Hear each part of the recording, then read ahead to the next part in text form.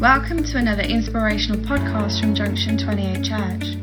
We're so glad that you've decided to join us today and know that God wants to bless you with this message. We'd love to hear about it, so why not tell us on our Facebook or Twitter pages? If you would like further information about who we are, check out our website www.thejunction28church.com. We hope you enjoy this message.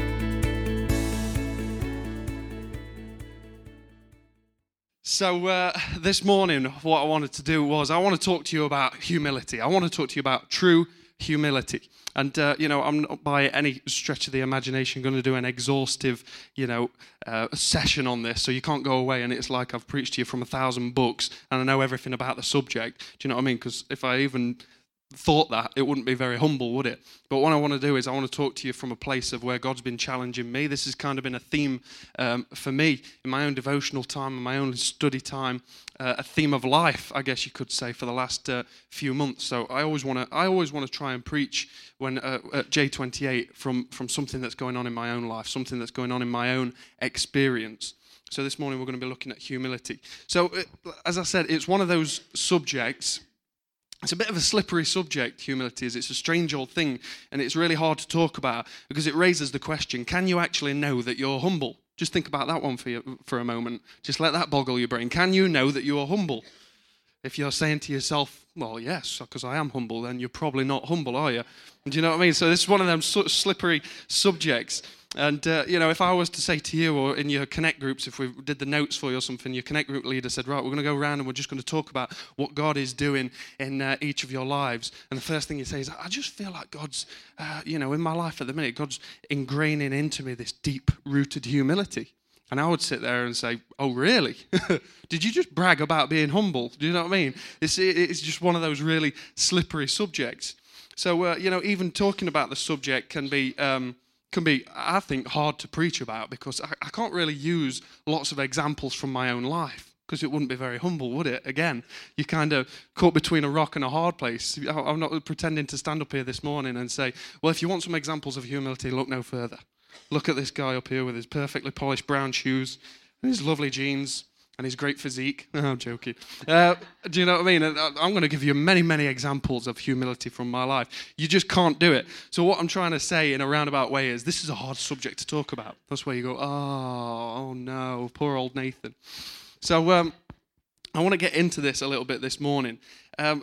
So we can't really take any inspiration from ourselves. When we're talking about humility, we can't take inspiration from ourselves. We need an external source. So it raises the question, doesn't it? Where do you go to, to see what true humility looks like? Because there's plenty of examples out there, isn't there? I'm sure most people would agree with me when I say that, humility is an attribute that is, it's definitely celebrated in our culture, isn't it? It's, still fashionable, so to speak. There's nobody out there that is opposed to humility and says, I don't want to come across as a humble person. So, it's still a popular attribute. You see it on things like X Factor, and you look at these like talent shows and these kinds of things, and people get praise if they position themselves as being humble. When they appear to have a low impression of themselves, a low opinion about themselves, and they turn up, maybe the girl that grew up on the council estate in real humble surroundings and just wants to get a break in life.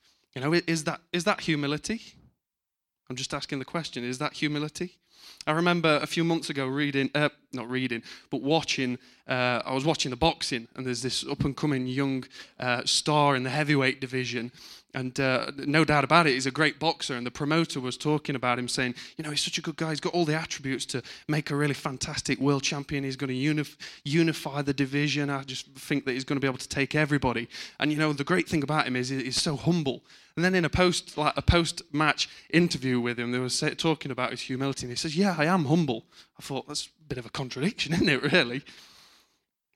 So there's many examples out there of what society, considers humility to be. But no offense, it all seems like a little bit off, doesn't it? It all seems like a bit of a grey area. So come on, where do we go when we want to look for a true example of humility? Where do we go when we want to look for an example of anything, what we should be in our lives? Come on, this is interactive this morning. Where do we go? Exactly. We want to go to the Bible. We want to look at Jesus' life. I remember a few years ago listening to a guy preach and him saying, it sounds really obvious, doesn't it? But he says, if you want an example of how to live, then, by all means, go out there, get the books, listen to Christian teaching and all this kind of thing. But let your first port of call go to the New Testament. Let's go to the Bible and have a look at the life of Jesus. How did Jesus portray humility? So to do that, what we're going to do is we're going to go to what I consider to be one of the Bible's most fantastic passages of Scripture. This is something that inspires me all the time. I feel like I'm forever, when I'm trying to get up on stage and inspire people, I'm coming back to this verse and these verses and this specific chapter of the New Testament all the time. And this is Philippians chapter 2. So if you've got your Bibles, if you want to go there, I apologize to the team because I've not given them these scriptures, so they should be coming up on screen sometime soon. We're going to go from verse 3. It says this: "Do nothing out of selfish ambition or vain conceit, rather in humility value others above yourselves, not looking to your own interests, but to the interests of others. In your relationships with one another, have the same mindset as Christ Jesus." This is phenomenal. Listen to this. It says, "Who being in very nature God, did not consider equality with God something to be used to his own advantage. Rather, he made himself nothing by taking the very nature of a servant, and being found in appearance as a man, he humbled himself by becoming obedient to death, even death on a cross. Therefore God exalted him to the highest place and gave him the name that is above every name. That at the name of Jesus every knee should bow in heaven and on earth and under the earth, and every tongue acknowledge that Jesus Christ is Lord, to the glory of God the Father." Like, if you're not inspired by that, I don't know what's gonna get you going this morning. That's just something that I'll constantly keep coming back to. Who being in very nature God. Let's just stop there this morning. Jesus Christ, who being in very nature God. Have you actually ever stopped to just take in the weight of that statement? Because it's easy, isn't it, to just come and talk about Jesus, to just turn up at these gatherings and everything, and, Jesus' name gets flung around the place, of course. But do we ever take in the real weight of what Philippians chapter 2 is saying there? That Jesus, being in very nature God. If you don't already know this man that we talk about, Jesus, if you're new here this morning, or maybe you've been a Christian for years and you still don't know this, but this guy that's the central figure of our faith, this man that started it all, this man that we build our lives upon, the guy that we base our decisions upon, the biggest moments of our life, we revolve around him. Everything flows from him. He isn't just this guy that happened to come out of the Middle East in Israel at a certain time in history. He isn't just a carpenter's son. He isn't just this guy from humble surroundings. He wasn't just this guy born in the equivalent of a stinking stable. Someone that was poor throughout his whole earthly life. He's God in human flesh. Like, that's amazing. That's amazing. He's the creator of everything, come down in humility to serve his creation. That's you and me, that we may be delivered from this wreck of our lives, from the consequences of our sin, from all the mistakes that we've ever made. He's come down in humility. The God of the entire universe, the one that created me and you, everything in this universe revolves around him, and he humbled himself to come down and to serve us. Right? Do you not get that? That he didn't come on a throne.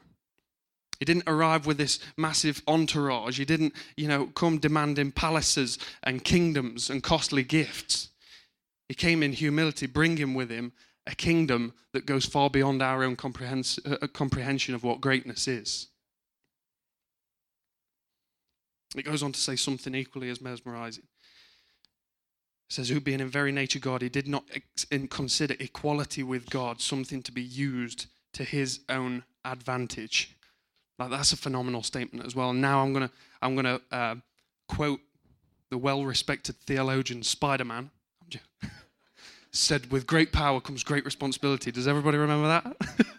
If you've seen the film, Now, I'm being silly. I don't want you to go away from this place and start saying Nathan's given up on the Bible. I don't know where he's at. He's got something going on in his life, and he's preaching about superheroes rather than about Jesus and the Word of God.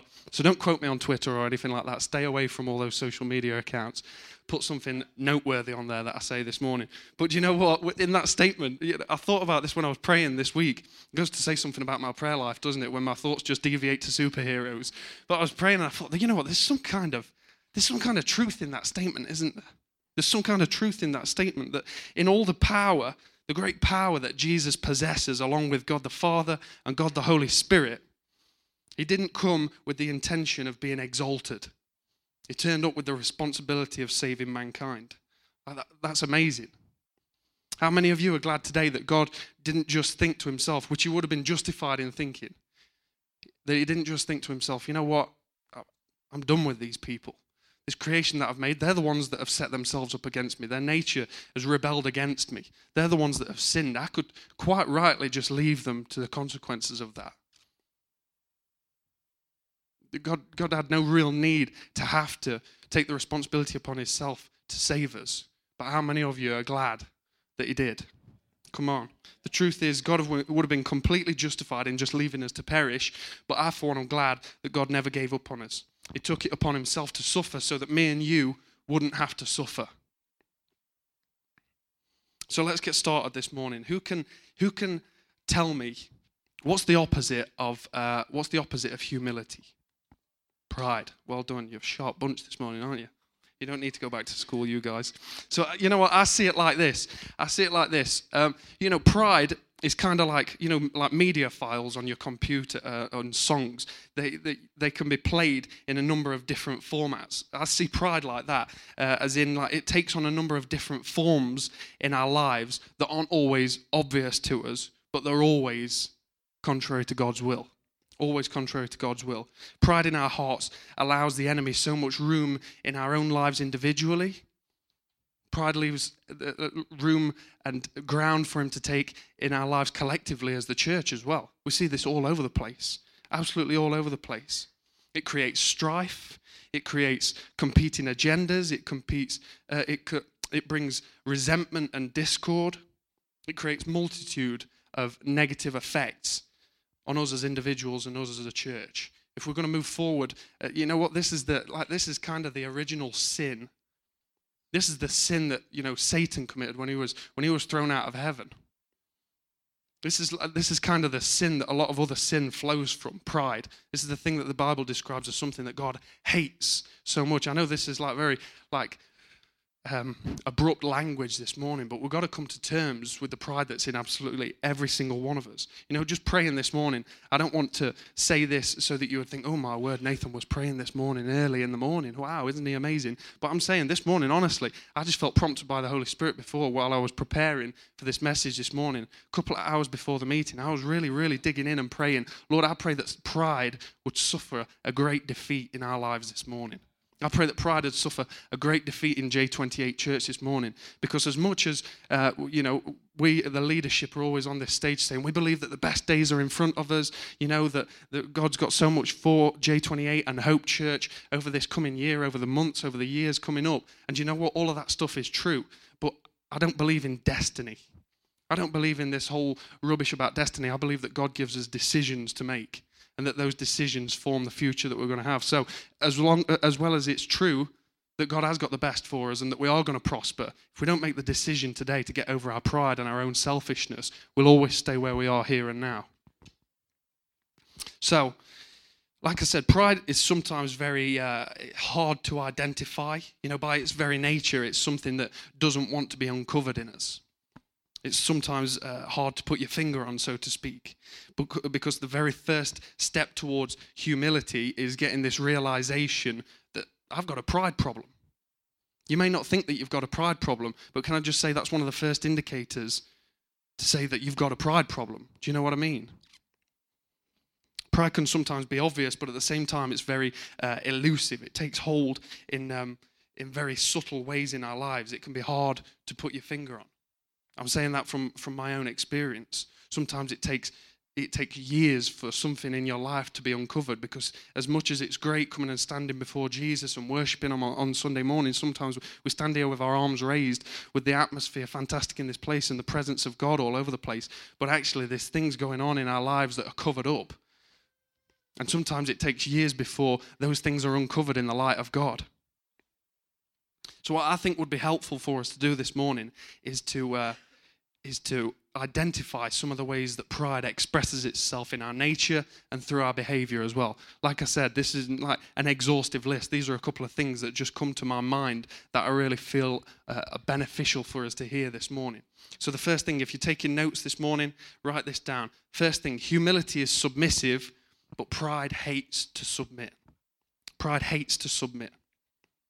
This can be seen in many different ways in our lives. People, that always need their opinion to be heard.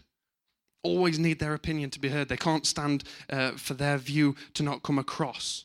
They can't stand it if their view isn't made known.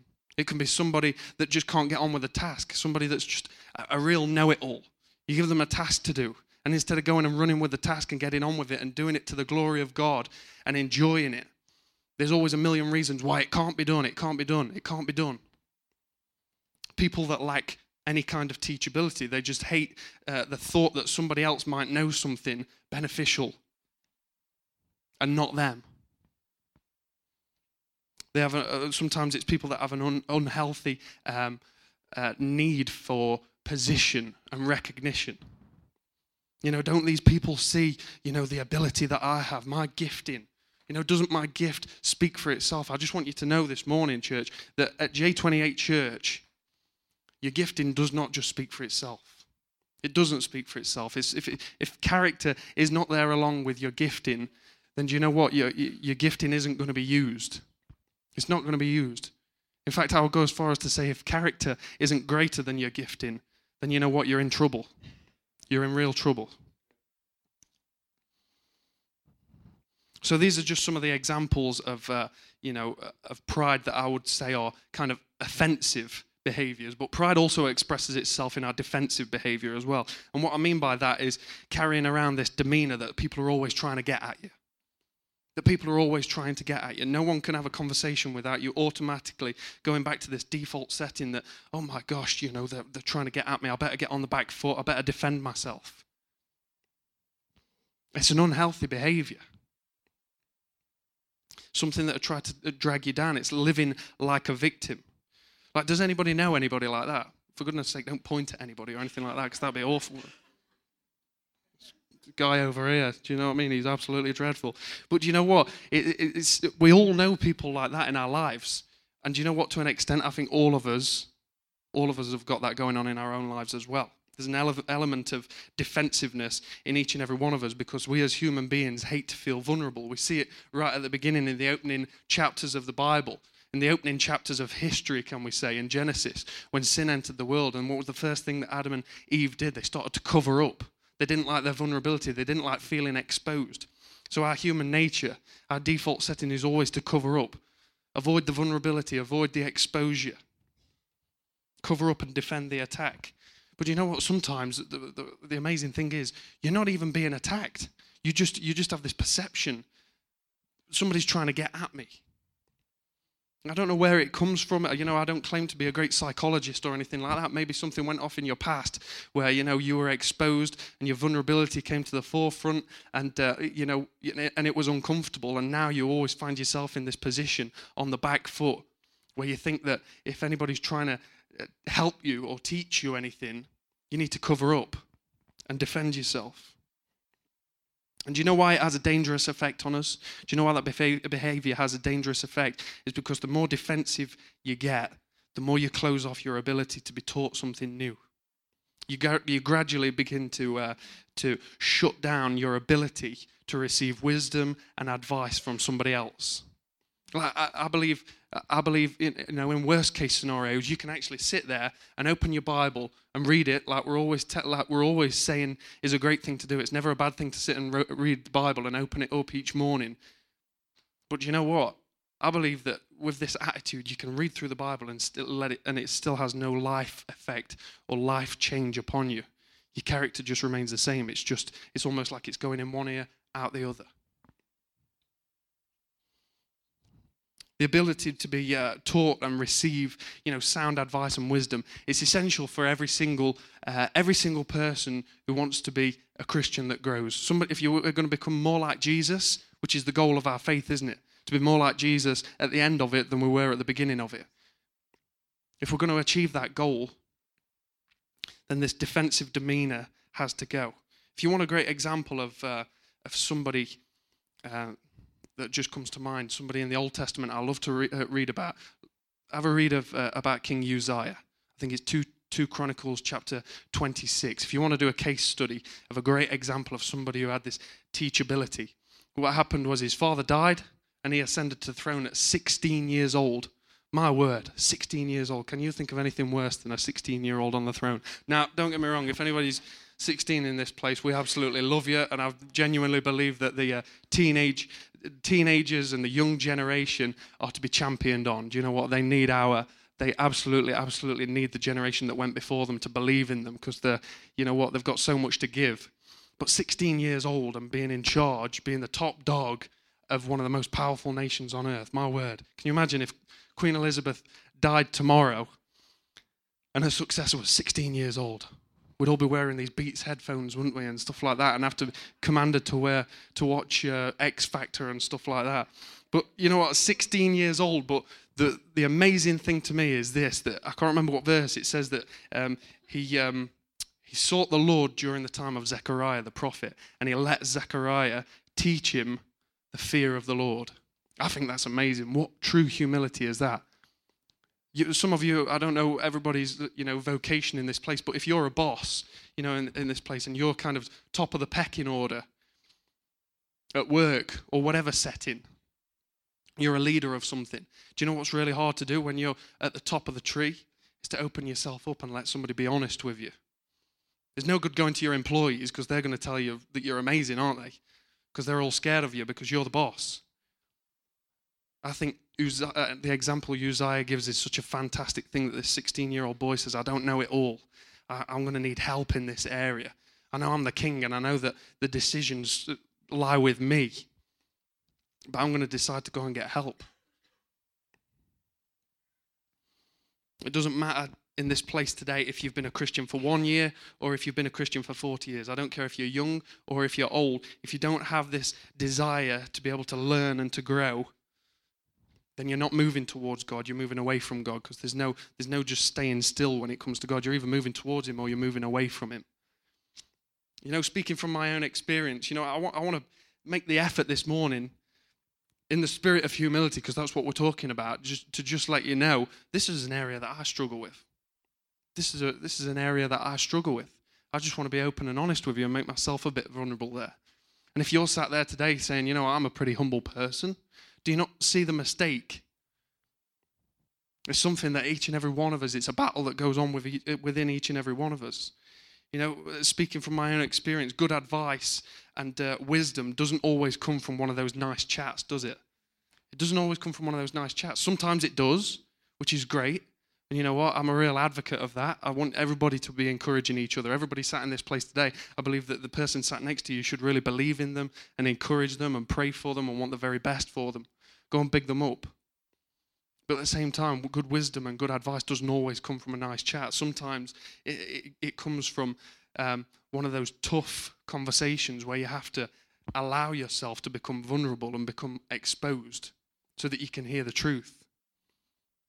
Where you let somebody who's in a relationship with you, I'm not saying just go and find a random stranger in the street, because you have to have a relationship with somebody to be able to talk truth with them. If you're going to open yourself up to somebody, you need to have a good relationship with somebody, i.e. a leader, a friend, a husband or a wife, somebody that's not just going to tell you what your itching ears want to hear. I used to carry around this real defensive demeanor as well. This is why I'm talking about it, because like I said, it's a trait that I'd seen in my own life. This defensive attitude where, I didn't like to feel exposed or for it to seem like I didn't know what I was talking about. And, if I was ever having one of those conversations with like a boss at work or a leader at church or something like that, and they're just trying to help you along, because most of the time, it's just somebody trying to help you along as well, just trying to make life easier for you. But you get your back up and you think, oh my gosh, they're trying to attack me. And I was like this, and I used to keep saying this thing. I used to keep going, yeah, I know, yeah, I know, yeah, I know, yeah, I know. How frustrating that must have been, having this young lad making out that he knows it all. That must have been really, really frustrating.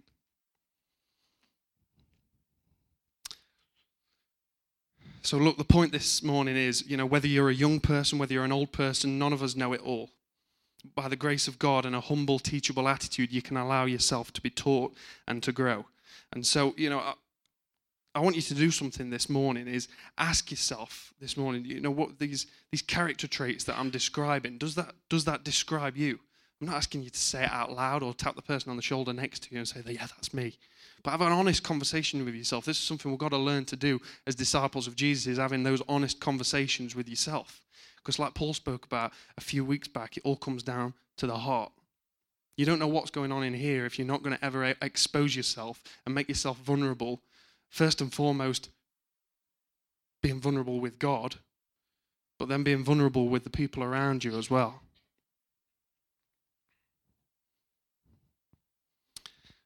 So the second thing, I'm going to move on quickly because of time. Second thing is that pride expresses itself discreetly in our reluctance as well. So humility is a wonderful thing, but a thing that, I sometimes believe gets wrongly defined. It gets wrongly defined, doesn't it? Because the obvious way to see a pride is, look at me over here, aren't I fantastic? Look at my gifting, I'm God's gift to the church, I'm pretty amazing. But you know what? In fact, pride expresses itself in our reluctance as well. The poor old me attitude.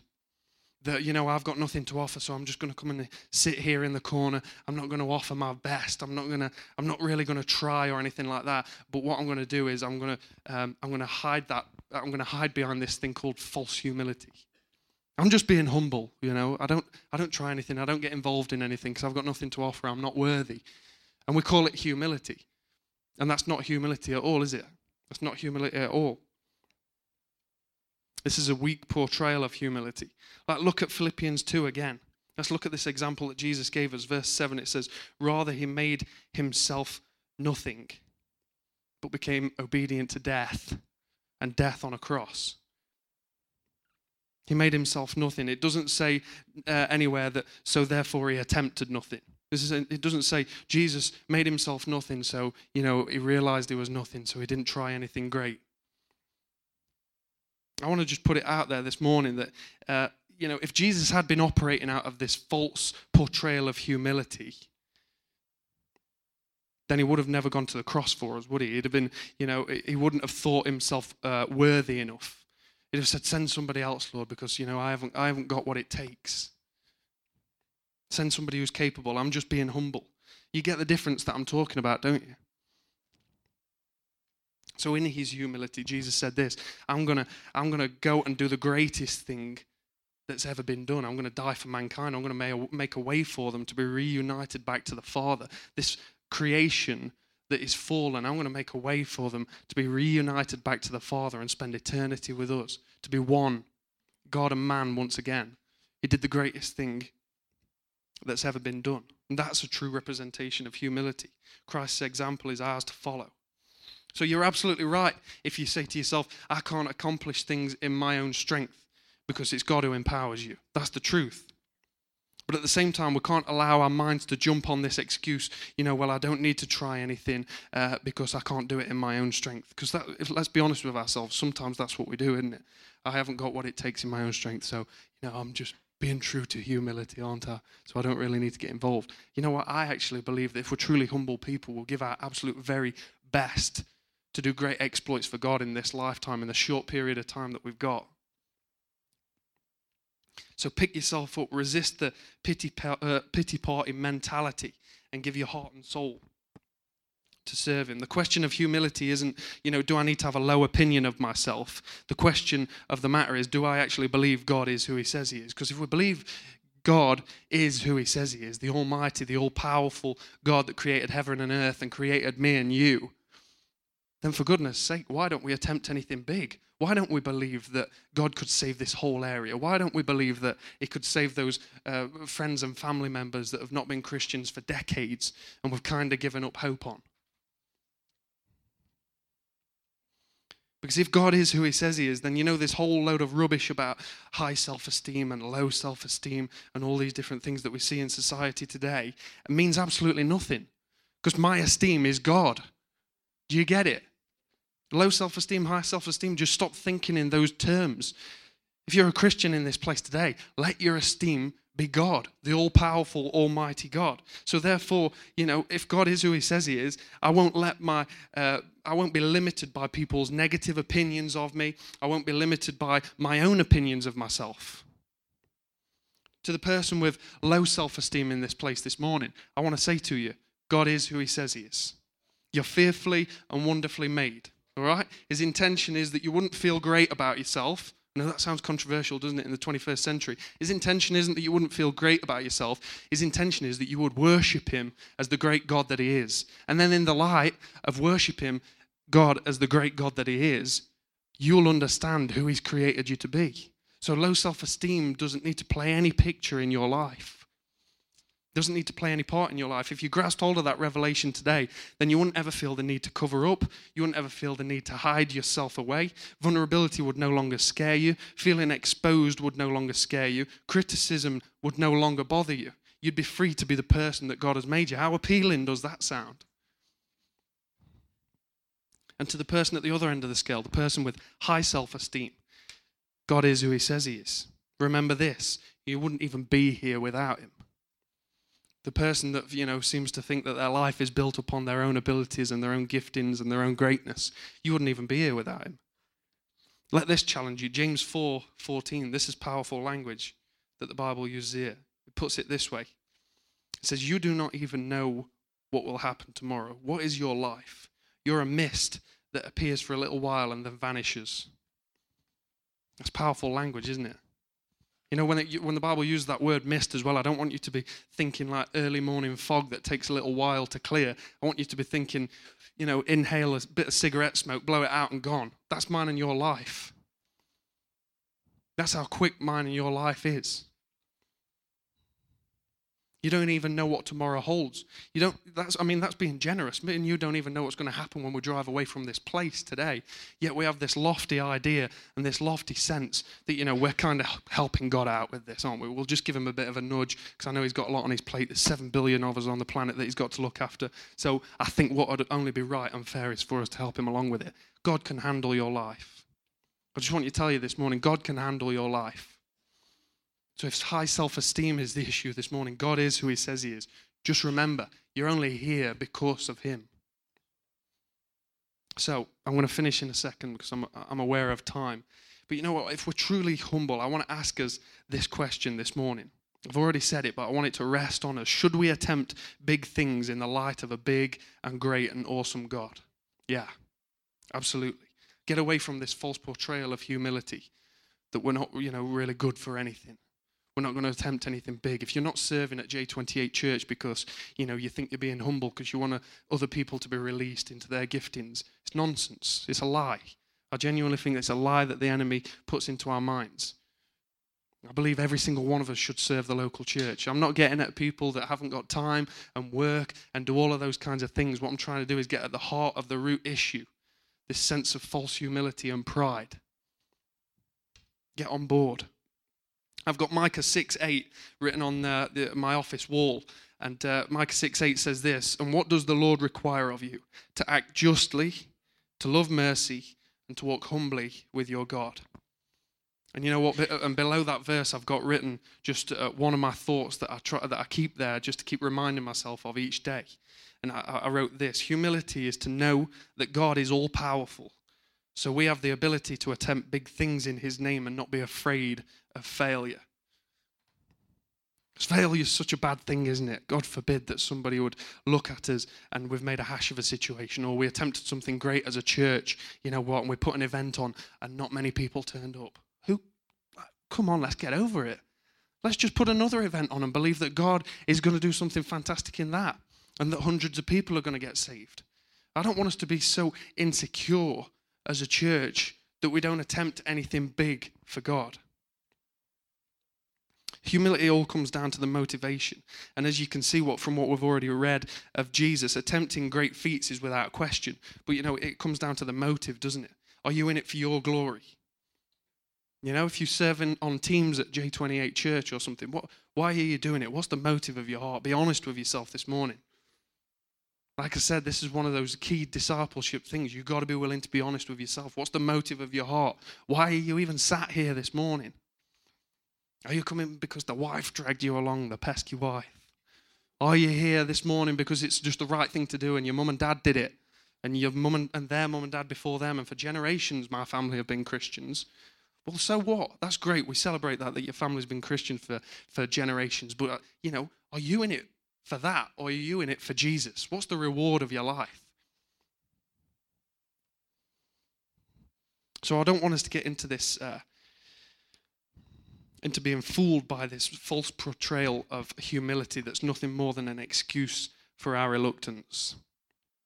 So I just want to finish this morning and say this. I said to Jez that we weren't going to sing a song at the end. This is why I'm a nightmare for worship teams, because I change my mind so often. I'm like Lucy. I just said that with a bit of spite, actually, didn't I? I heard that in my own voice. My word, I'm sorry, Lord. I'm sorry, sweetheart. Women do change their minds a lot. Can I just say that? Is that all right to say from the front? Who agrees, men? Women change their minds a lot, don't you? When you're going out on a night out and you want to go somewhere to eat, my word, there's about 5 different options in there. I'm going to leg it now. Fire escape just there. So, worship team, if you could come up and join me. This would be great. What I want us to do is we're going to sing again before we finish. But you know what? There's some in this world that say that Christianity is the easiest of all faith systems and religious systems, so on and so forth. You know what? Christianity isn't even a religious system. It's a relationship with God, isn't it? But there's some people that say it's the easiest because to be saved, it doesn't require anything of you. It's a transaction of grace. And you know what? While there's truth in that, I actually believe, does that not make it the hardest? Does that not make it the hardest of all the faiths? Because it actually requires humility on ourselves to let go. Because our human nature is always, we don't believe we get anything for free, do we? Especially if you're in Derbyshire. Do you know what I mean? We don't believe that we get anything for free. So there's always this striving in our human nature that makes us want to do something. We've got to do something. We've got to do something. Who said it? I think it was Pastor Danny said it in one of his preachers. It's not about us being human doings. We're human beings, aren't we?